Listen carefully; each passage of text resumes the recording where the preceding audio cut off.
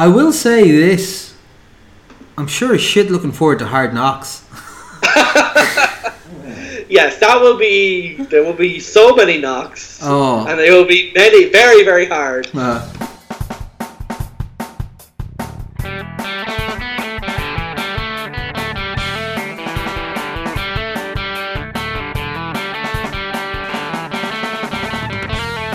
So hello and welcome to All Four Quarters, your one-stop shop for news, views and overreactions to all things NFL. This week we'll be looking at the AFC South and the AFC West in a preview of the upcoming season, and also taking a look at news from around the league and questions from you, the listener. So hey, we got Connor here and we got Ronan. Hello. How's tricks? Any crackdown in Cork? It's not too bad. Keeping down Costa del Cork, a lot of sun. Got a bit of sunburn this weekend, which is rare enough for me. Oh wow! I feel all that vitamin D going right through me. Oh yeah. Not used to so much, Your body just doesn't know how to handle it. Yeah, I was so exhausted from being outside for a whole day that I ended up spending Saturday evening doing a genealogy project. You know what I discovered? I come from at least around 200 years of peasant farmers. Excellent. Which is pretty much what I expected. So solid. And they farmed the same piece of land Fitzpatrick has farmed that land for nearly 200 years at this point. That's impressive. So you can track it all the way back that far. Yeah, most of the land on the historical maps is adjacent to a massive bog. So good quality land, of course. Oh, of course, yeah. That's what they say. Top quality farming in Cavan. That's what it's known for. Yeah, I've also got a little bit of sunburn myself, although we are sitting with significantly different temperatures. So this week we hit 45 degrees out here in Iraq, which is... we were laughing actually. So in Ireland the weather got quite warm. It got up to 27, 28 degrees. At which point they issued a weather warning for 6 counties in Ireland about it being too warm. My wife showed it to the people in her office and they all broke their hose laughing, because the temperature at which they issued a weather warning for Ireland is the temperature it is at the coldest point of the night out here. The schools here only issue a weather warning when it hits 50 degrees. But no, we had good fun. Was over in Egypt for a bit, and now I'm just in interviewing for jobs over here, getting myself settled into Iraq. I'm, getting to the gym 5 times a day, or not 5 times a day, 5 times, 6 times a week. So if any of the GMs out there are looking for a returning 31-year-old Irish lad to play defensive back, I'm your man. I'll set up a feeder league out here. You're a two-way player, Connor. Don't undersell yourself. That's true. But no, it's all fun. So yeah, just kind of getting back into the swing of things, and got a trial for a job now on Friday, so that should be good fun. Yeah, it's having the time of your life at the moment. Oh yeah, it's great. It must be weird, having a period of time where there's not much happening really. It's a big adjustment, I'd say. Oh yeah, but it's kind of class. It's like get up in the morning, make breakfast, gym, play guitar for an hour or two, study for about 3 or 4 hours, and then you see what I want to do that afternoon. It's about a decade of just accrued stuff you couldn't do because you're working. It's exactly. Everyone needs a 6 months, a few months sabbatical every decade just to kind of work through all of the things they're I should go back and try that. Yeah. And most of them you're whatever, that was, it was great, but I don't want to do this for the rest of my life. But also doesn't pay well enough. But it's grand. It's good. No, of course. And one of the benefits to our listeners is because I've been back playing a bit of music, I've bought myself a bit more recording equipment, so we should have even higher quality sound again coming up over the next month or so. So that should be good fun. Did you spend any time researching basketball? Because I believe Emmett, one of our long-time listeners, was giving a bit of cheek to you on Twitter. Apparently, you don't know who Kevin Durant is. He was the injured player you referred to in the last episode. Oh, fair enough, yeah. I need to probably get on Twitter at some point. Well, the big thing as we're recording right now is the free agency mystery about Kawhi Leonard, who was basically the star player on the Toronto Raptors when they won the NBA championship this year. But he's apparently he may be on the way to the Lakers to visit LeBron. Oh, very exciting. You've heard of LeBron, therefore yes. It must be good. Well, no, I know a little bit, but I don't follow it all that closely. I don't know what it is about basketball. I've just never been able to get into it. I just think there's so much scoring that the scoring nearly seems inconsequential. So it has that American sport problem where there's too many games. It's like there's game on every day, and it's I can't deal with following this. Like, it's like, NFL is kind of at the other extreme, and then European sports are kind of in the middle. Yeah. But like, the American sport where there's like 3 games a week, it's like, this is just weird. Yeah, like that thing, because like on top of that, that's the reason why I've always struggled to get into the college game properly, because there's just so much of it to try and consume, because there's so many different like divisions and championships and like it's crazy. But I did notice I will be back in Ireland, all going to plan. I'll be back in time for the college football classic next year, so we'll have to pick up some tickets. They've started selling the fancy tickets to the teams now, because it's Notre Dame Navy that are coming over. The classic. Yeah, but I think the cheapest option I've seen so far on one of their websites was like $2,500 per person to come across to Dublin for 2 days, and it doesn't include flights. Okay, that's yeah. These are definitely a big money spinner for any of the colleges anyway, I'd say. But yeah. No, we should have good fun at that. I suppose catch the whales and move on then, Oh yeah, but we should probably kick off and get through a few bits of news. There's not a while, pal, since we were talking last, because obviously it's kind of quiet period for the NFL to an extent. All the big moves have been made and everyone's just getting ready for training camp, etc. So first up, I suppose, injury-wise, Cincinnati's offensive tackle Jonah Williams has torn his labrum, which means he's likely gone for the season. That means that Cordy Glenn is shifting back to left tackle, which is a slight worry for this team. Obviously, massively underperforming last number of years to what their talent level was or could have been. But it looked like they had something in Joe Mixon and that running game and being able to rely on that, even with, I think, Giovanni Bernard's now gone from there, isn't he, as well? No, he's still there. He's still there. Tip it along. But yeah. Mixon is the boy over Mixon there. is the main fella. I think, did I read right that he was the only back in the AFC to break 1,000 yards last year? It sounds so implausible. But, yeah, I know. It's so weird. I just remember something like that. But yes, this is a bit of a worry for Cincinnati, isn't it? Yeah, so Jonah Williams obviously was their first round pick, very highly considered to be like a plug and play, ready to go pass protector, like someone who would keep Andy Dalton upright. Obviously, we talked about Cincinnati last episode. I think the emphasis there was that, Andy Dalton, if you put the pieces around him, can be an effective player. But this is one of the pieces that's gone. So this means that, you have to move Cordy Glenn back out to left tackle, where he was okay last year, and he's been a solid left tackle in Buffalo before that. But he was obviously training at guard, having a change, and now you're having to basically change everything around again, and you're having to probably start another rookie instead at the guard position. So that's not obviously optimal by any situation. So I think the biggest problem for them is like the OL is one of those positions that continuity is key, and these guys have already done camps together. It's before training camp, so it's not the worst it could be, but I think if you're losing a talented tackle of any situation, having a former left tackle like Cordy Glenn is probably on the upper scale of how bad it can get. But I think just for Cincinnati, because they're such it's kind of a thin team, they're such a team that relies so much on building around Andy Dalton, each hit perhaps would hit more than if they had an elite quarterback instead. But it's definitely a hit. People, the camp stories about Jonah Williams was that he was very good, but hopefully they can see him in 2020 instead. No, and I suppose there's a small chance that they made the playoffs, maybe back for that. As we say, this continues the long tradition of Cincinnati first round picks not being able to perform. I think all they've had is John Ross the only one who's played, and he only played 2 games for 5 catches or something. Yeah, so I think it was Billy Price last year. He played 10 games, got injured. John Ross has obviously only played like a handful of games. I think one of their cornerbacks that they got, Jackson, he's been similar. Yeah. So yeah, they've had rotten luck with their first round picks, and this unfortunately seems to continue the trend. No, of course. Actually, I just had a look there. So Joe Mixon led the AFC with 1,168 yards. He's one of only 3 that broke 1,000 yards in the AFC. It was him, Derek Henry, and Philip Lindsay. Everyone was doing it by committee, I guess. I suppose even like Kareem Hunt was doing well, but then we cut him. So like there's a lot of stuff like that and a lot of injuries. Next up, we've got crime and punishment. What are they up to? Probably felonies, but not in most states this week, because Dallas tight end Rico Gathers has been suspended 1 game for substance abuse violation because he had marijuana in his possession in 2018. The LA Rams offensive lineman Aaron Neary has been suspended for the first 4 games because, again, we believe this is marijuana related.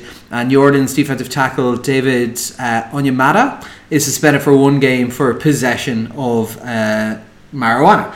So even though we're coming into the new CBA negotiations, and this is, I think, top of a lot of the players' unions' issues of saying, well, this is legal in most places and pretty much everyone uses it for pain management in the NFL, what's going on? Literally all of our crime and punishment section this week is people who were smoking a bit of weed. Yeah, it's one of those things that the NFL is probably going to offer as a concession, but everyone's pretty much ready to turn the page on this and just say this is a bit stupid. Like, similar to gambling, within like a couple of years, taking marijuana will just be like whatever, accepting the states that are stupid because they exist. I feel particularly bad for Rico Gathers just because he's obviously a time cop from the future with a name like that. But none of these players are kind of like top shelf players, so and they're not really long suspensions, so I don't think it will make any major impact. But yeah, in the context of the CBA, hopefully this is the last batch or so of these suspensions that we'll see once the season goes. There are rumours that the CBA, that the one that's expected to be done after next season, after 2020, may be pulled forward because the NFL and the NFLPA are getting on very well, but I'll believe it when I see it, basically, on that. But there is a small chance, I suppose, they might sort all this out before then. Move on to Controversy Corner. So we discussed in the last episode that Houston were chasing Nick Caserio to become their GM. So they decided to fire. Just to put this in context, this seems to have been brushed over now, and everyone's going to go, oh well, look, it happened. They fired their GM after the draft and after the free agency period to go after a different GM candidate who it turns out they're not allowed to go after whatsoever. So they got a lawsuit lodged against them, and they've now had to cancel it and just not have a GM and have their head coach act as de facto GM. Like, Houston have made an almighty balls of this, and I can't believe that more people aren't talking about it. I think someone famous mentioned that, like, if this had happened in, like, you know, the Jets or something, it would be covered for the entire summer about what a mistake they've made here. Yeah, because, you know, it's the, frankly, kind of boring Houston Texans. No one cares. The second team in Texas is, like, by far, it's like it is a bit of a situation. It is, I suppose you wouldn't know. I suppose it is kind of evidence that they weren't tampering that hard. I suppose, yeah. Nick Caserio had a no-go clause in his contract, basically saying that New England, we own you. It's basically what was in his contract. Bill Belichick, I assume, can just like has a right to like graze him, like graze his sheep in his farm, on his farm or something. But like, no, it's a bit of a ridiculous situation. Maybe Bill O'Brien, he's happier being de facto GM. That was something he thought could happen, rather than having Brian Gaine, who obviously he didn't rate because Bill O'Brien is known to be influential in the organization. But Bill O'Brien selected Gaines, didn't he? Yeah, he did. He selected Gaine, but obviously he didn't think he was good enough. So I think it's a weird situation. One piece of context is Caserio's contract's out after 2020, so maybe they'll be patient and wait it out with Bill O'Brien trying to become the Bill Belichick of the Texans. But for now, it just looks a bit of, like, as you say, a fuck up, even if they are too boring for anyone to really care for too long. Like, you got to imagine if it's 2020 and the Patriots are always good at finding value, be it old players they bring in or shipping out people at the right time. Surely if they've only got them for this year and the busy part of the year for, you know, a GM or a VP of player personnel is done, surely they should just be open to, here's a 6th round pick if you just send us over this guy who's already done his job for the year for you. Can we please have him? Like, surely, because you can send picks in exchange for releasing people from these contracts, can't you? Yeah, but maybe perhaps similar to the Jimmy Garoppolo situation. They're like, if we have value, we hold it and screw the rest of the league. If they think Nick Caserio is part of a winning organization, then Bill Belichick is going to take that decision. It's not like the future is that important, considering that organization obviously is all the major stakeholders are a bit long in the tooth for their respective careers. So even though they continue to perform, of course. So, win now is pretty much all that matters to them. No, of course. The NFL Rules Committee has come out and said that the reviewable pass interference amendment that has gone through is only in place for 2019 for sure, and they'll reassess after that to see how it goes. So this is, well, it's a response to what happened in the Saints playoff game when they got absolutely boned by the refs, let's be frank, in that scenario. So this is that both coaches will be able to challenge if they believe that there is a pass interference issue happening, but also that there would be able to be automatic reviews within 2 minutes of pass interference, both offensive and defensive, in the upcoming season. There's been a couple of vocal groups on both sides of this issue already saying it'll slow the game down, and people saying that it'll make it more accurate and more enjoyable. But all we know for sure now after this is that it's only in place for 1 year on a trial basis rather than here permanently. So do you think it's something that will be able to stick, or do you think it's something that will go away? Well, I think, how it actually performs will be what matters, but I think the, let's say, how open and how much tolerance will be given for kind of early screw-ups, I think will be relatively low. Al Riveron, the head of officiating, his demonstration of what could be turned over and what couldn't be turned over, or what was likely to be turned over, apparently wasn't very clear in terms of how different those two cases would be. And I think, most of us were hoping that this would be reserved for obvious cases that were missed, similar to the New Orleans case that obviously inspired its implementation.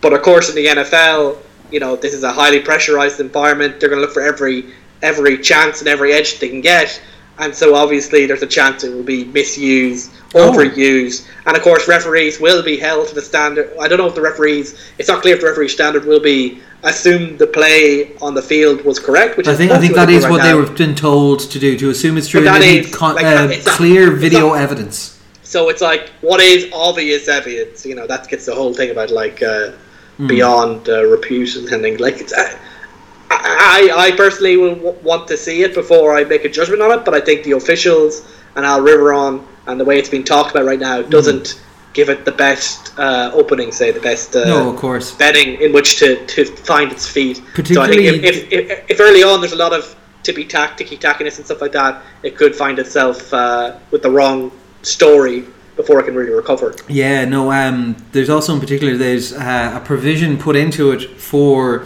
Hail Marys in particular to say that they have to be particularly egregious, because obviously when you're throwing a bomb half the length of the field and everyone has that much time to just get set, you're going to have people pushing off and stuff. So it has to be that it has a demonstrable impact on the result of the play, I think is the terminology being used. But the problem obviously then is, are you not better off to be bombing it from 45 yards out than trying to put it in from 10 yards out if you've got 15-20 seconds left on the clock?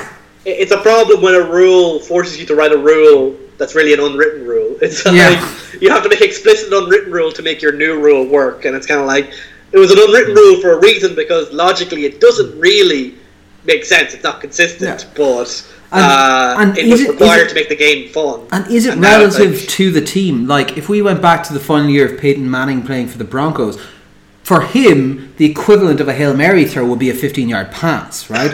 So does it scale with the player and with the team? There's a lot of unanswered questions here. I think we're definitely going to see at least one game decided on this. Of course. This year. I think it's just but if it was like the Saints game, we would be like, that was a good thing. I'm glad that was found because it's obvious. But if it's a ticky-tacky one, like the Calvin Johnson catch, as the famous example of the catch rule, then things go to hell pretty quickly.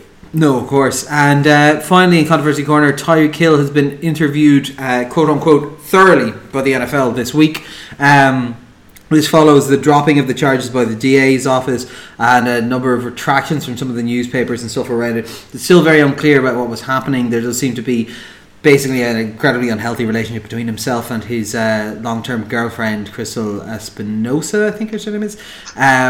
But basically, the reports out of it are that they brought a lot of evidence to support Tyreek Hill's side of the story. What that means, we don't know, because realistically at this point it's silly season and everyone who is tangentially related to the Chiefs as a reporter or an insider is just going to be making guesses, because there's no way, if there's 8 people in a room, which are like NFL lawyer, Tyreek Hill's lawyer, Goodell's representative, Tyreek Hill representative from the Chiefs, like, there's no way someone's just leaking the information from that room as to what's going on unless they just hate their job.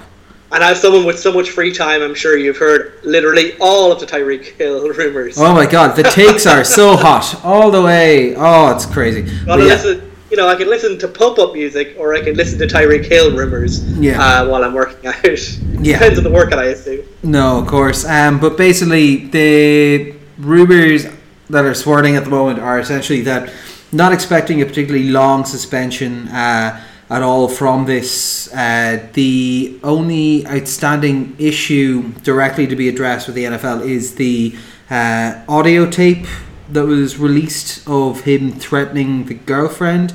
The stories, again, I don't put much stock into the stories that are coming out at the moment from the meetings, is that the unedited version of the tape is a bit different from the edited version, but the thing is, can't really be edited that much. He almost certainly said what he said on the tape, so I presume there has to be something in here that's going to come from that, but beyond that, everything else seems to be shut. He's going to be returning to Kansas City training camp, and I think they're presumably expecting between a 2 and a 4 game suspension incoming for him. So that's where we are with that. I'm sure we'll have more clarity on it in about 2 or 3 weeks. The one thing that was interesting on this is that the NFL's approach was that they were going to wait until the end of the CPS investigation, or their case was closed, but the CPS case would stay open for 12 to 18 months because it involves things like ongoing anger management therapy or couples therapy, as well as ongoing visits to ensure the safety of the child. So the NFL wanted to put this on the back burner, it would appear, for a year, and they decided, no, we're just going to try and push this through now and get it done instead. So it's an interesting change in tactics, but there's nothing you can really take from that other than it's just a bit strange versus how they normally deal with these things. And in other news, Denver owner Pat Bowlen has died at 75. Very well loved in the area. Yeah, most of what we've heard recently has been about the kind of inter-signing warfare happening as his health has deteriorated, as the power brokers. Apparently there's now a more stable succession plan in place, but he's generally considered to be one of the good ones, kind of just a good, solid owner. Obviously the Broncos have had a lot of success during his tenure as owner, both in the 90s and obviously later on with the Peyton Manning stuff. And, the Broncos have been one of those organizations that I don't know how many great teams that they've had between them, but they've always had solid teams. They've never really fallen off a cliff during his tenure. So I think he's considered to be one of the good ones, basically. With the exception of cheating the salary cap in the 90s. Well, yeah. That's a classic Chiefs thing. It's like, oh yeah, gotta. I didn't even know that, but a Chiefs fan, he knows. No, I just wanted to double check to make sure he was the one that was. But yeah, no, he seems like well received outside of that stuff. Look, if you're cheating the salary cap, you're paying your players more, I assume. So I'm not too worried about that. Yeah, he basically, I think he was he got Elway to accept less money officially on the thing, and then was actually just giving him stock and money on the side so he could just circumvent the entire thing, claiming that it was because they were cash strapped or something like that. But let's be honest, in the grand scheme of things, when we look at the stories you hear about the owners and all that kind of stuff, when this is the height of the problem you have, it's it's pretty good, We'll move on and we'll start looking at the AFC South and the upcoming season. So first up we have the Colts. If we look at some of the changes that have happened, they've added Justin Houston, Ben Badagu, Devin Funchess, Paris Campbell, Rock Ya-Sin, Clayton Weathers. They lost Dontrell Inman, Ryan Grant, Al Woods, Sean Williams and Matt Slauson from the offensive line. This is it's an interesting one because the Colts are kind of coming into that almost the Bengals from 7 years ago territory of when you look at the roster they have now, this is a very good roster. It's not too many glaring holes in it anywhere. Andrew Luck is back healthy and was playing at an incredible level last year. Paris Campbell seems to be on every single website's list of sleepers for your fantasy football stuff when they're paired with the people that are already there. I love the addition of Justin Houston to that defensive line.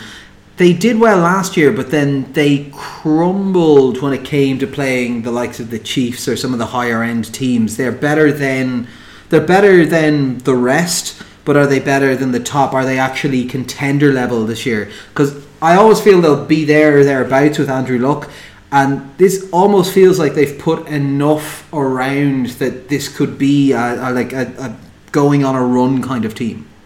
Yeah, I think you've got that exactly right, and I think you've got the concerns right as well. I think you look through this roster and you don't see any obvious weaknesses, but I think as you've diagnosed, you don't see that much blue chip talent as well. Andrew Luck obviously can carry the offense because he is that good, but then you look beyond that, the only other ones that you have, and the offensive line is very good.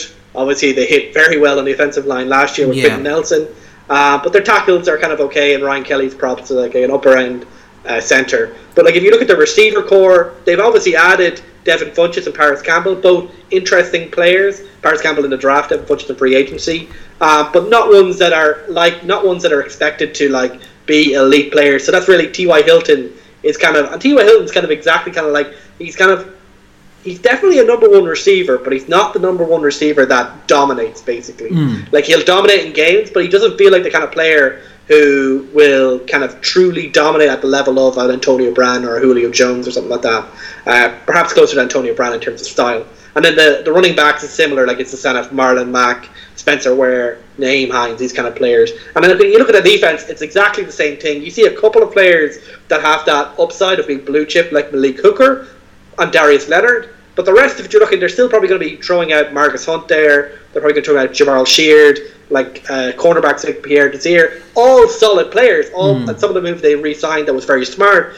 But I think the question for this, like the team has succeeded last year by getting those two rookies in who have that future of being elite all-pro players. But they've been scared really to spend the money in free agency to try and get those.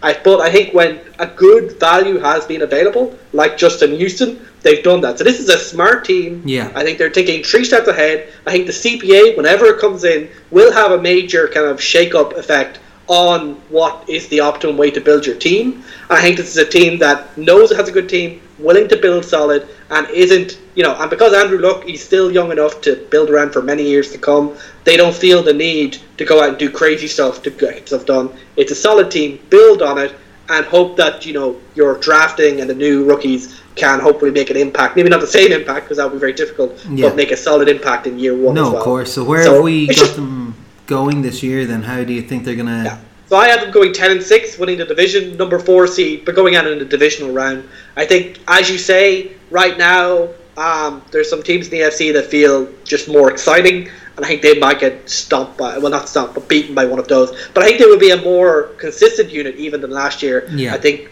they could be even better, but I just think, they just need to add more true blue chip players alongside the ones they already have. No, of course, I'm very similar. I have them going 11-5, winning the division, taking the 3rd seed and going out in the divisional round.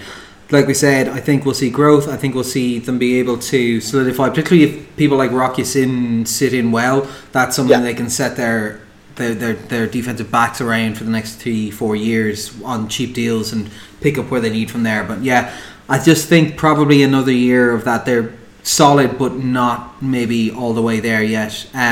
Next up, we have the Jaguars.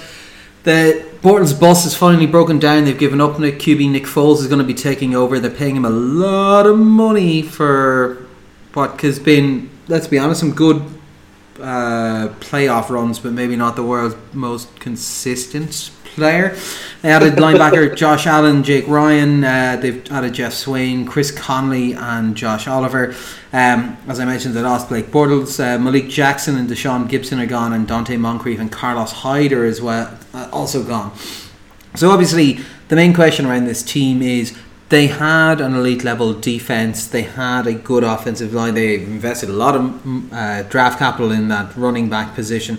They got all the way to the championship game just a season back before, but Bortles was terrible. The team seemed to be brittle emotionally, in that once they started to lose, everything started to fall apart for them.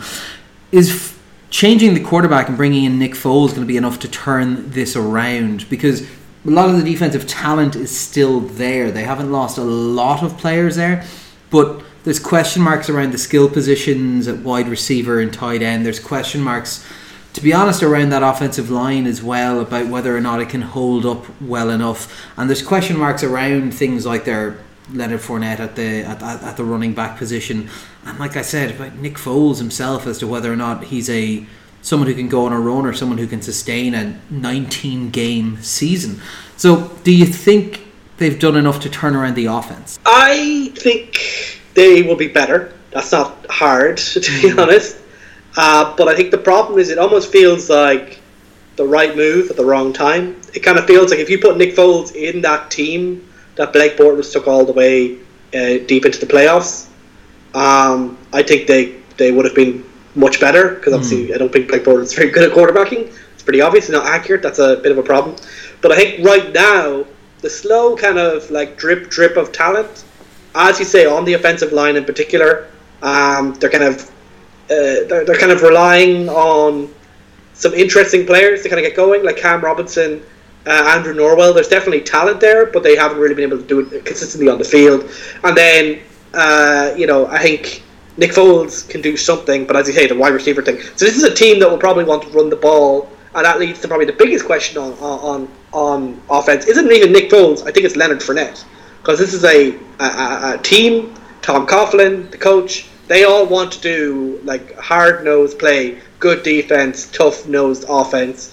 And Leonard Fournette, when he's been healthy and available, has been pretty good, but he has not really, like when you dig into the statistics, his yards per carry hasn't been amazing, and he's obviously not someone who can catch the ball out of the backfield, which is what you kind of need from modern backs. So I kind of feel if they're going to make this Nick Foles thing work, they're going to have to go and return to what he's good at, which is the RPO, like the run pass option. Mm-hmm. Basically, go into play action, do lots of play action, lots of quarterback run type stuff.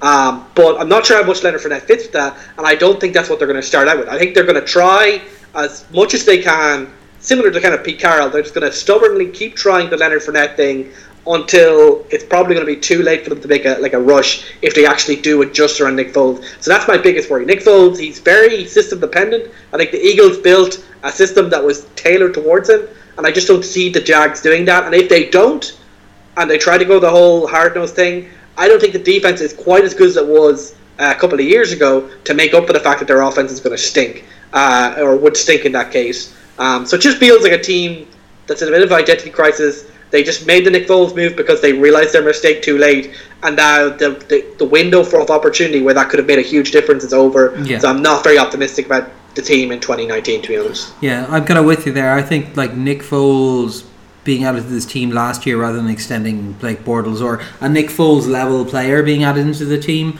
would have been much better than like that. I think that was their chance, build on what they had, whereas they've had a year of being in crisis and there hasn't been enough of a change to personnel management structures within it to kind of really give them a feeling of, oh well, this will be 100% different. Unless Nick Foles comes out and starts slinging it around and gives them an identity, I think they're going to have a similar identity to last year, and I think they already don't trust that team, so I think they'll have problems with it.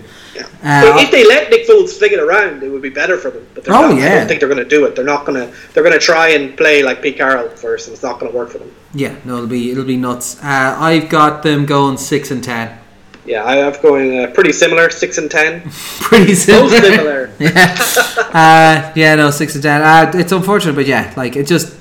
They're stuck in between. I like some of the pieces of that. I like Josh Allen at linebacker. I like a few of the pieces there. The fact that they are aware they need to start replacing these defensive pieces because they're missing. They've missed that window, I think, realistically.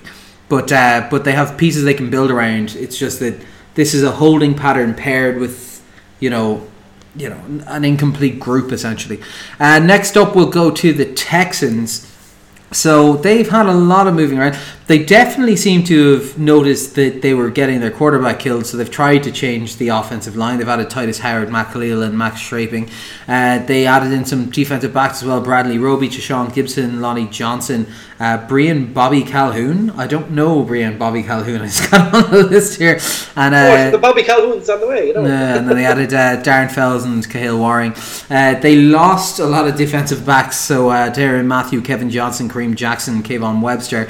They also lost Demarius Thomas, Chris Lamb and Chris Covington as well. So obviously they're hoping to rebuild this line. They understand that they do have a very valuable piece in Sean Watson at quarterback. They have good weapons on the outside, although we saw last year that they're not really packing the depth that you'd want there, and they've lost some more of that in Demarius Thomas. So let's be honest, I'm not sure what he's doing on his kind of 5th Achilles or whatever it is that he's on at this point, or his 12th knee. Their defensive backfield was not good last year. Their defensive front seven has, kind of what we were talking about beforehand with the Colts, they have the blue chip players and some of them were performing, but again, it's that thing of, we constantly ask that question of, we don't really see them all working together at a high level at all times. There's always injury concerns, or there's scheme issues, or there's things like that. So the other question is, on this defense, not only is this a new defensive backfield, but will we finally see the Watt, Clowney and Merciless kind of three-headed Hydra attack thing that we've kind of heard hyped up for years and years and years and just haven't really gotten round to.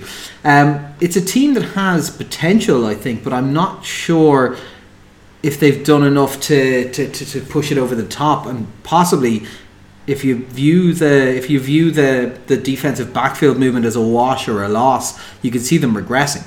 I think symbolic of the off-season for them with what happened in the draft, and perhaps this is the reason why Brian Gaine is the ex-GM of the Houston Texans, where they were basically perfectly positioned to pick up Andre Dillard, one of the top-rated tackles in the draft, like a first-rounder. The Eagles traded one position ahead of them, drafted him as their third tackle because, fuck you, basically. Why not? Yeah. And, then they immediately drafted Titus Howard as the first-round tackle, and he was someone who was considered like a mid-second, late-second type talent. So I think they pretty much went for need, not best player available. Yeah. I think they bring in Matt Khalil, who is perhaps better than Sontrell Henderson and Julian Davenport, but that is not a very high barrier. So they're probably going to have to throw Titus Howard and Matt Khalil in as tackles and then maybe trade those guys. But I think with a decent offensive line, you could probably just run an offense between Deshaun Watson, Will Fuller and DeAndre Hopkins if Fuller stayed healthy. Mm-hmm. But it is a concern that the rest of the offense is basically nothing. You're wheeling out Lamar Miller, the oatmeal of running backs, for another season.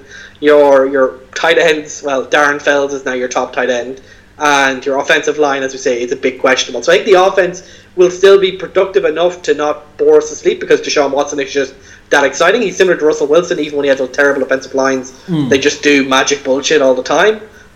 So then the question is the defense good enough to bring them from being a 9-7, 8-8 type team into, playoff respectability? And as you say, they've kind of underperformed relative to the names there. But I think, the big thing is this reformatted secondary going to be better than what they replaced? I look at the names that they brought in, and the only other player they really had left was Jonathan Joseph. And I just go, Bradley Roby, he was okay in Denver. Deshaun Gibson, solid. Lonnie Johnson, alright. Brian Bobby Calhoun, he made some plays for Cleveland, but you compare to who they lost, Tyrann Mathieu, Kevin Johnson, Kareem Jackson off a career year, you're like, I think that's worse, and it wasn't really doing that well to start with. And I don't think the linebackers are that much better. So I just think this is another team that they'll let too many sacks in, and they'll let too many big plays from opposing quarterbacks. And ultimately, in the NFL, that's pretty much the worst mix you can have. Yeah. The talent everywhere else is so good, they'll still win enough games to be probably relevant and around in the AFC South. But personally, it seems like a team ready for regression, in my opinion. No. Unless Deshaun Watson continues to just play out of his mind. So what do you got them going? I'm going 7-9. Whatever. Fair enough. Basically. I reckon they'll win a few more games. I think 10-6 get them into the 5th seed for a wild card. I think they're tied record wise with the 6th seed as well. But basically, they come out on top because of one of the tiebreakers. I think they also have a slightly nicer slate of games this year as well, so that's why I've got them doing a little bit better. But yeah, not really. I think exciting, but not really challengers is what we're thinking with them. Finally, up in the AFC side, we have the Titans, or as fans of the Around the NFL podcast would call them, the Titoons, I suppose. They've added Adam Humphries and AJ Brown as wide receivers. They also added in Cam Wake, Jeffrey Simmons, Brent Urban, who sounds like a country singer, Roger Saffold, and Ryan Tannehill. Finally, Ryan Tannehill is going to have a breakout year, except that he's the backup. They lost Josh Klein, Quinton Spain, Jonathan Cyprian, Derek Morgan, and Benny Logan. The question mark is probably the same as the question mark was last year, and possibly the question mark was the year beforehand. Is Mariota actually a franchise quarterback, or is he someone who's just going to hold them back? He's solid but not particularly exciting, makes mistakes, seems kind of like the young, go-getter to become the next Dalton scale quarterback nearly. Their defense needs improvement. It had some strong moments. Their running game is interesting because they had a couple of games where that worked really well for them, and then other games where it just disappeared entirely. So the idea of what they're going to look like on offense is interesting because they need to look at the passing games. They need to test Mariota to see what they have, because they need to make a decision as a franchise about what they're going to do with him, and this is the year to make that decision. But equally, that didn't seem to be what they wanted to do over the last year or two in this organisation. So I don't know what they're going to look like. The only thing that I feel is that, almost as always, they're going to look incredibly boring to me, and I'm not going to enjoy watching their games, and I'm going to actively try and avoid it if at all possible. Because you'll notice that they're not a team we end up talking a huge amount about in the podcast, because they're never good enough to be in the top, and they're never terrible enough to be in the bottom. And then there's always a couple of neutral games, so we always just try to not talk about them because they bore the living shit out of all of us. So, what is this team trying to do? I don't see anything that's changed that makes me go, yes. And I don't see anything that's lost that makes me go, oh, these are going to be the worst team in the world. I just see them being bleh. Yeah, they feel like Texans Junior. It's kind of like, oh, you're basically the same idea, but with a worse quarterback. Just solid and everything like that. I look at the moves they made. I don't hate them. Adam Humphries, AJ Brown, these are solid players who should make a quarterback look better. Cam Wake's a solid pickup, and Roger Saffold. These are both veterans who should be able to contribute straight away. And the players they lost are mostly either injury prone or past their best. And I think the big question is Mariota. Is he any good? And personally, I am tired of giving Mariota chances. Not just because his play has been incredibly underwhelming, except when they actually let him go free and run. But whenever they do that, he gets injured. So it's just very annoying. And now they have Ryan Tannehill, basically an even more boring version of Marcus Mariota, who can't run, and he's going to be playing a couple of games almost certainly. And you're like, I don't want to watch this team. I don't think this team is very interesting. And I think they're a team that, when I look at the players they have, they could get into the playoffs, sneak in once again. But I don't want them to. I think in this case, our projections maybe reflect what we want to happen negative in terms of them not really doing that well, because we don't think this is a team that when they get into the playoffs are genuine contender. They don't have that upside. I suppose the only thing I'm really excited for is that Delaney Walker, Derrick Henry, these are pieces who perhaps could ignite the offense, but I'll in this case, similar to the CBA, I'll believe it when I see it. I don't have faith in this team, and even if they do well, I don't think they'll do it in a way that'll be interesting or NFL Super Bowl ready. So it'll just be, wow, you got to the divisional round, amazing. That's their upside, and I'm like, I don't care. Yeah, so I was just having a look over Mariota's stats throughout the years. This is ridiculously poor. It was awful last year, and obviously you have to account for the injuries, but even on a per game basis it's bad. But no, literally there's only 1 year where he doesn't have a sub 2-to-1 touchdown to interception ratio. In one of the years he has more interceptions than touchdowns. He's never broken 3,500 yards. He's never thrown for more than 26 touchdowns. in a season. It's abysmal. Like Yeah. his career stats in 4 years are 12,000, so he's averaging 3,000 yards a season, 69 touchdowns, so he's averaging 17 touchdowns, something along those lines. Like a third of a Mahomes, basically. Yeah, like interceptions 42, so he's averaging just shy of 11 interceptions. Like, this is brutal. Like, you can't look at this guy and think that he's a franchise player. You can't build your team around him. Yeah. Like, he's an actual liability. So I don't know why. Like, if I was a franchise, I wouldn't even be giving him this last year. I'd just be. I think this team would be a more exciting team with Nick Foles on it. I think Nick Foles would fit into this team better than he does into the Jags.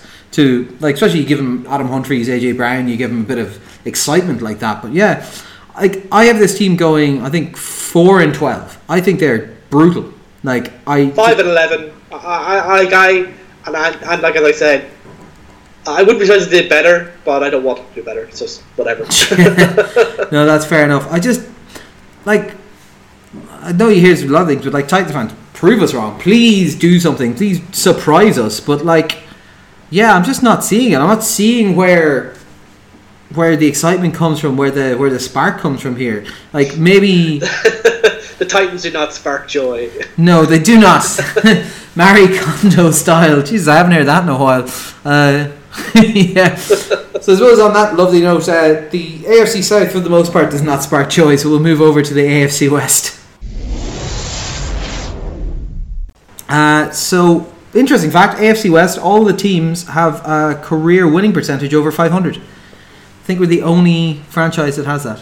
Fun times. Because we beat up on each other and then we do okay outside of the division. But yeah, it's weird. First up, we have the Broncos, who have decided to continue the ongoing excitement of what's going to happen at quarterback.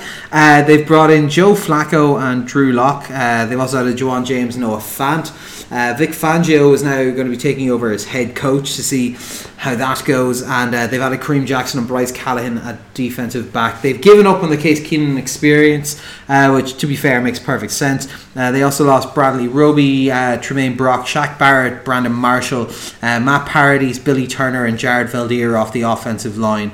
So this is an interesting one because they have not had good quarterback play, but they also did not have particularly good offensive line play. So you can look at them getting rid of 3 offensive linemen as a positive, but I'm not sure if they've replaced them really with much to provide more. Joe Flacco is an old quarterback who needs a bit of time in the pocket. I like the addition of Noah Fant because he does like his tight end play, as we saw in his years with Baltimore. He does seem to still have a hose when he gets a chance to use it, but I'm not sure if this team is set up to provide him with it. But they do still have a lovely running game with Philip Lindsay, and I think they've got 2 or 3 other kind of decent running backs in that stable. So do we think that Joe Flacco coming in is going to be a stable enough force? He's experienced. He knows how to deal with maybe subpar offenses, let's be honest, looking at a couple of the Ravens teams that he's played on over the years. Do we think that he's experienced enough to be able to marshal maybe a subpar line, maybe not the best wide receiver options that they used to have? I think Emmanuel Sanders is now their number one option, is he? And he's coming off a major injury. Yeah, so do we think that he's going to be able to pull something out here? Because they did have top end defensive talent still last year. They've lost a few pieces, but there's still that pass rush of Chubb and Von Miller sitting there. There is still quality in that defensive backfield. They've added a few new pieces in there, but there is still quality pieces there. Do we think? Because to an extent, if you squint a little bit and you're colorblind, you could kind of say this is one of those kind of winning Ravens teams from the early 2000s of subpar offense, Joe Flacco under center, couple of nice pieces, decent running game, and a strong collection of defensive blue chip players, but maybe not the most consistent roster. Yeah, I think they're a solid team, but they feel like they're treading water. I think John Elway needs his annual sacrifice to the QB gods, and Joe Flacco is there, and Drew Lock's there if he needs him in the background as well.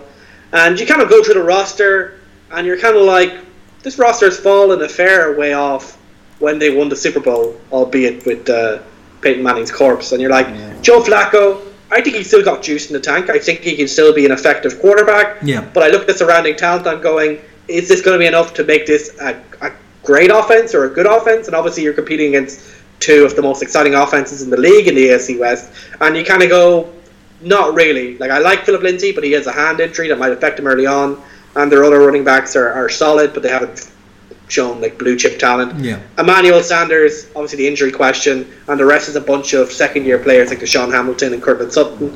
And then Noah Fant, he could definitely make an impact year one. But rookie tight ends have traditionally not done well. And as you say, the offensive line, Garrett Bowles, he was a first round pick, but is mostly known for being Seahawks level of penalty flag magnet. And Jawan James, to bring him in, solid right tackle, but he's getting played left tackle money. And you go through the defense, it's the same thing. You see the Von Miller and you see the kind of players, but you look at the secondary and you're like, Chris Harris Jr. is still there. That's about it. In the front three, in their defensive line, you're not really seeing anything. And Derek Wolfe, maybe that's about it. And you're just kind of going through and you're like, there's lots of okay players here. Joe Flacco is still a decent quarterback. I think he was pretty good when he's healthy. But will he stay healthy behind that offensive line? Will he do well with just Emmanuel Sanders and Noah Fant to throw to? I wouldn't bet on it personally. I think they're a solid team. As I said, the Denver Broncos just tend to be solid, so they'll probably win enough games regardless. But they don't feel like they're on the cusp of turning into a Super Bowl contender. It just feels like a slightly better treading of water than having Case Keenum. But the results probably won't be that much better, to be honest. Yeah, I kind of look at what I've got them going, and I kind of think that they should win one or two more. But then I think it's probably a reflection of, I think they have quite a tough schedule. Obviously, the AFC West is quite a tough group to start with for them to be playing in. And then I think they don't have the nicest road schedule either this year. So I've got them going 5-11, which, like I said, I think there's probably upside to them getting to 7 or 8 wins. But I think that's probably about the height of it. I can't see this team lighting it on fire and winning 12 games. Yeah, 7 and 9 here, pretty much the same. I think anywhere between 9 to 5 wins would be perfectly reasonable for them. No, of course. Next up, we have the Chargers, who tied the Chiefs for their divisional record last year, I believe, but still got into the wild cards. Defeated a Ravens team and then got absolutely plonked out by the Patriots whenever they decided to play 9 defensive backs for an entire game against them for some unfathomable reason. We have added Hunter Henry is back from injury, which is a huge addition. He was expected to be a monster part of that offense last year, but he wasn't there. They've also added Thomas Davis and Nasir Adderley to the linebacker safety core and Jeffrey Tillery to the defensive tackle position. They lost Darius Fillion and Corey Legit, Jason Verrett, Jahil Adai, and wide receiver Tyrell Williams, who, if I remember correctly, got paid crazy money, didn't he? Yeah, well, he's just over there to the right. Yeah. In the Radar zone. In the Radar zone. So this is an interesting one. There's not a huge amount happening in this off-season here. Obviously, Hunter Henry coming back is a big one. But this is a roster. The Los Angeles Chargers and previously the San Diego Chargers have for a number of years been the off-season champions of the NFL. They are the off-season Super Bowl winners every single year because they have an excellent roster on paper. They look to be well coached. They have Phillip Rivers, who is a good quarterback. They have good wide receivers. They have a good tight end who is now going to be back from injury. They have a poor offensive line, to be honest. That could have done with a bit of work. That's an area that I think they should have probably focused on. But then you look at their defense, they've got good pass rushing tandems, they've got a decent line there, they've got good defensive backs knocking around, although they've lost one or two. This is a team that looks like it's ready to contend for a Super Bowl. This looks like a team that should be going on that run to kind of give Phillip Rivers a ring at the end of it all. And I think it's a very good team, but I don't think they're quite there. I think there's still some pieces missing. I think they needed some more help on the offensive line. I think they probably need more depth on the defensive line because we saw injuries there were a problem last year and could probably continue to be this year if things don't break right. And we know what the Chargers' injury history is like. Like, they complain every year that it's the injuries that are causing it, but every single year we look at them as massive contenders in the offseason. And I look at them now and I think massive contender. And then it just doesn't seem to materialise. Yeah, it felt like a team that should be making big moves. Like, you got Philip Rivers, he's not going to be around forever, although he has a lot of children to feed. Sure, and you're kind of like, and he does play a kind of robust style, so you're kind of like, this is the time to do stuff. This is the time to make a splash and ensure that you can take the next step. Instead, what they've had is a small leakage of role players, like, who've been decent for them, like Corey Liggett. Jason Verrett was good when he was healthy. Tyrell Williams was a great, like, one of the best WR3s in the league. But you're kind of like, your biggest free agent signing was Thomas Davis.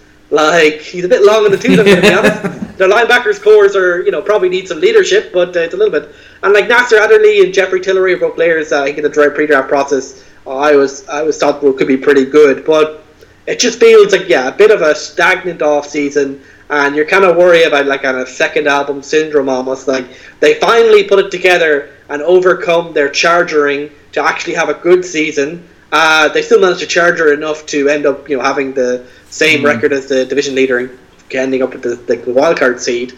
But I think with the Chiefs in the same division, but also just that sense of no momentum forward, I'm not sure where the growth is coming from, except for Hunter Henry. If Hunter Henry comes back and is an elite tight end, that does make a huge difference.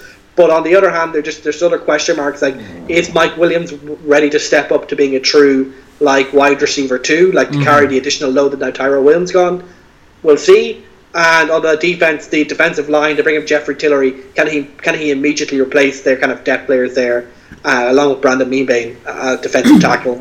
So it's a solid team. There's nothing really to hate, but I don't like how inactive they were considering the type of situation they're in. This isn't a team with a rookie this isn't a team with a young, a 30-year-old quarterback where they're building and they have to build around his contract. This is a team with a late 30s quarterback. Time to win now. Who knows how long Philip Rivers is going to continue to be a elite quarterback, and they just don't seem to get that sense of sense of momentum for them. They're just a bit slow. Although in big news, they have sold out all their season tickets, so all 200 tickets have been sold. Oh. It's very impressive. How do you have their season going? 9-7, missing out in the playoffs on to the two AFC North teams, I believe. Fair enough. I have them going 10-6, getting the number 6 seed, but going out in the wild card round. Interestingly, given this, they were talking about them earlier, I have them going out to the Colts, which feels kind of roughly where I think both those teams are, to be honest. Yeah. But yeah, so I think a decent season from them, but again, just lacking that little bit of something to push them over the edge now at the tail end. Next up, we have the Chiefs. So they've added Frank Clark, Emmanuel Ogbah, Alex Okafor and Darren Lee on the defensive line. Defensive backs, Tyrion Matthew, Juan Thornhill, Brashad Breeland and Dante Jackson. And they also then added Mecole Hardman, the wide receiver, and Carlos Hyde at running back. The other addition, obviously, to note is that Steve Spagnuolo is there because the outs include, thank God, Bob Sutton is gone. He is no longer there. With him, unfortunately, went a couple of our favourite players. So Justin Houston is now gone, as we mentioned earlier. He's now playing for the Colts. Dee Ford is gone. He was traded to the 49ers. Steven Nelson and Eric Reid are gone from the defensive backs, and Mitch Morse and Chris Connolly are also gone, with obviously the question mark sitting over Tyreek Hill. We're expecting kind of a 2 to 4 game suspension for him possibly. So yeah, this is it's an interesting one, because obviously there's a lot of pressure on the Chiefs at this point to perform highly. Patrick Mahomes was excellent last year. They've got a lot of offensive weapons. Andy Reid works well with that scheme. The offense was fantastic last year. The defense was terrible. It was the 31st, I think, defense in the league, behind, only ahead of the Raiders, if I remember correctly. And that's where a lot of this offseason has been focused. It's getting rid of Bob Sutton, bringing in Steve Spagnuolo, adding in players like Frank Clark, the swap, because they're changing to a 4-3 from a 3-4, so changing a couple of the players that they use in there. So it'll be big questions that I'd have sitting for them right now are, how is that going to impact on the field? Because obviously, particularly when you are swapping scheme, it can take a while for stuff to bed in, although there's a lot of new players coming in, and that in itself can cause an issue. Steve Spagnuolo has also got a history of being quite erratic as to whether his defenses are good or terrible depending on what season it is. My only hope as a Chiefs fan is obviously it's hard to get worse than 31st in the league, but we'll see. There is one further spot to drop. But the Chiefs have a tough schedule in front of them this year. There's a lot of pressure, and yeah, it's interesting. I think there's question marks around the running back position because they're happy with the depth as it is. But you've added in the likes of Carlos Hyde, who's kind of going to be aggravating for more carries. They've drafted someone I think in the 5th or 6th round as well. This is a team that's going to live or die by its offense. Obviously, if anything was to happen to the quarterback, they'd be done. But that's true of most teams. The question mark is, can this defense be middle of the road? Because if this defense could be middle of the road, or even just the 22nd best defense in the league, we'd be pretty happy at that point. People say it's a play away from the Super Bowl. I don't really look at it that way, because realistically, if they had been able to do anything the first half of that game, it wouldn't have required one play in the in overtime. T Ford's not on your team anymore. You can throw him under the bus. I know, but it's still it's still shitty for him. But it is a thing of I can't say it to Saints fans and not take it myself as well. Of yes, it was a play, but you're the ones who had it sitting with a play hanging it in the balance when you were able to perform so much better in the second half of that game than you were in the first half. That I do think there's more they could have been doing. I think firing Bob Sutton is going to fix a lot of those issues, because he just refused to react to anything. There's some great stuff online, I think I mentioned beforehand, where you can see where he refuses to sub personnel whatsoever. So people could be running it down the middle and they would just be doing the Chargers thing of keeping 8 defensive backs on the field for no particular reason. But yeah, there's also a question surrounding the Chris Jones contract. So he's currently holding out of camp, looking to get a long-term deal penned. They're looking to pen a deal with him, but want him to come into camp for it. I'm kind of on his side on this, because he's not making a lot of money because he was a later round pick, and if he gets injured, he's screwed. So yeah, I'm excited for this. I'm very intrigued to see the defense. I think the defensive backfield is going to look very different. I'm genuinely quite pumped, as you can probably guess from the way I've been talking and rambling. I think for me, this team, its curse or its opportunity are both the same thing, which is regression to the mean, as Reddit loves talking about at the moment. Can Pat Mahomes do that again, or something similar, like 30 plus touchdowns would be perfectly acceptable, I imagine. What? Just one Mariota career?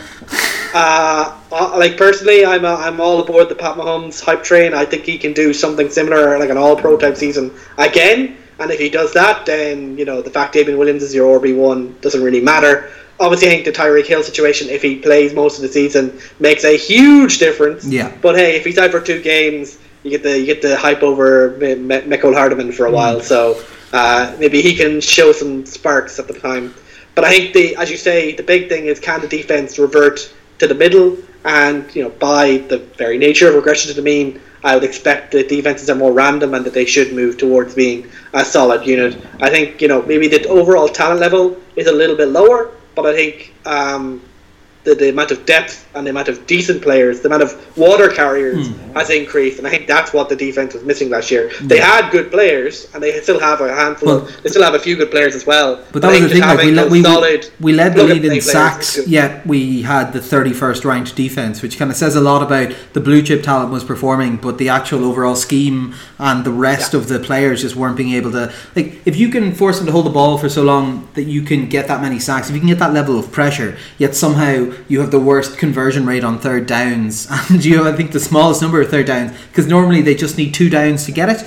It's not a very good situation overall. And I think the specific defensive people that you picked up, like Frank Clark, great for 4-3. He's one of the best 4-3 defensive ends. Tyrann Mathieu adds a bit of spice to that secondary, which I think the cornerbacks could probably still need, but could be better at the moment. And I think, Brashad Breeland, for that cornerback group, he could end up being like the steal of this free agency crop in terms of like being if you get a top 15 cornerback in Brashad Breeland, that will solve a lot of problems for you. Oh yeah. But yeah, personally, Pat Mahomes makes all of that irrelevant. We've already seen that for one season.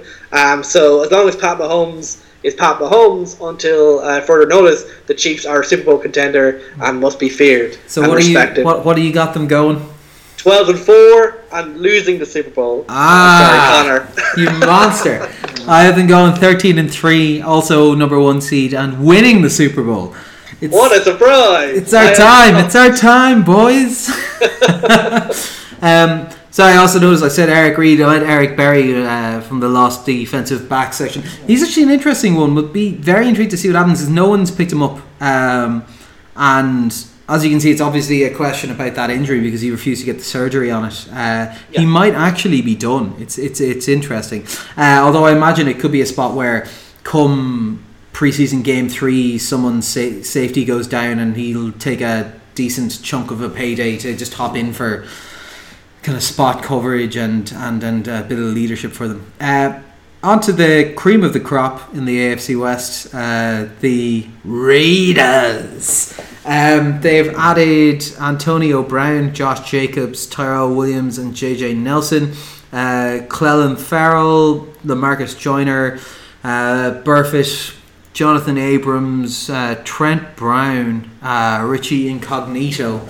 God, some of these names. They lost Kalichi Asemele, John Feliciano. How does it Feliciano, I imagine. Feliciano. Actually, one thing we didn't mention about the Broncos that I do approve of is the Italian name, the Italian mafia kind of coming in on the coaching staff. It's Scangarello, Banjo. I love it. Excellent. They also lost Donald Penn, Jared Cook, Jordy Nelson, Lee Smith, and Marshawn Lynch. Yeah, this is an interesting one. So, obviously, at the tail end of the season, they were claiming everything is fine between Derek Carr and Gruden, and there's no issues there. Then there was all the rumours about them going to go up and select a quarterback in the first round instead, and Derek Carr was tweeting about it, which is kind of uncharacteristic for him, but was interesting. But they've brought in a lot of weapons here. So they've got Antonio Brown, Josh Jacobs, Tyrell Williams, JJ Nelson. You can kind of see with some of that how when they're dropping Jordy Nelson, you're like, man, maybe we should do speed instead of slowness. That might be a strong move. If only the late Al Davis was still there, he would have told them that right away. Oh yeah.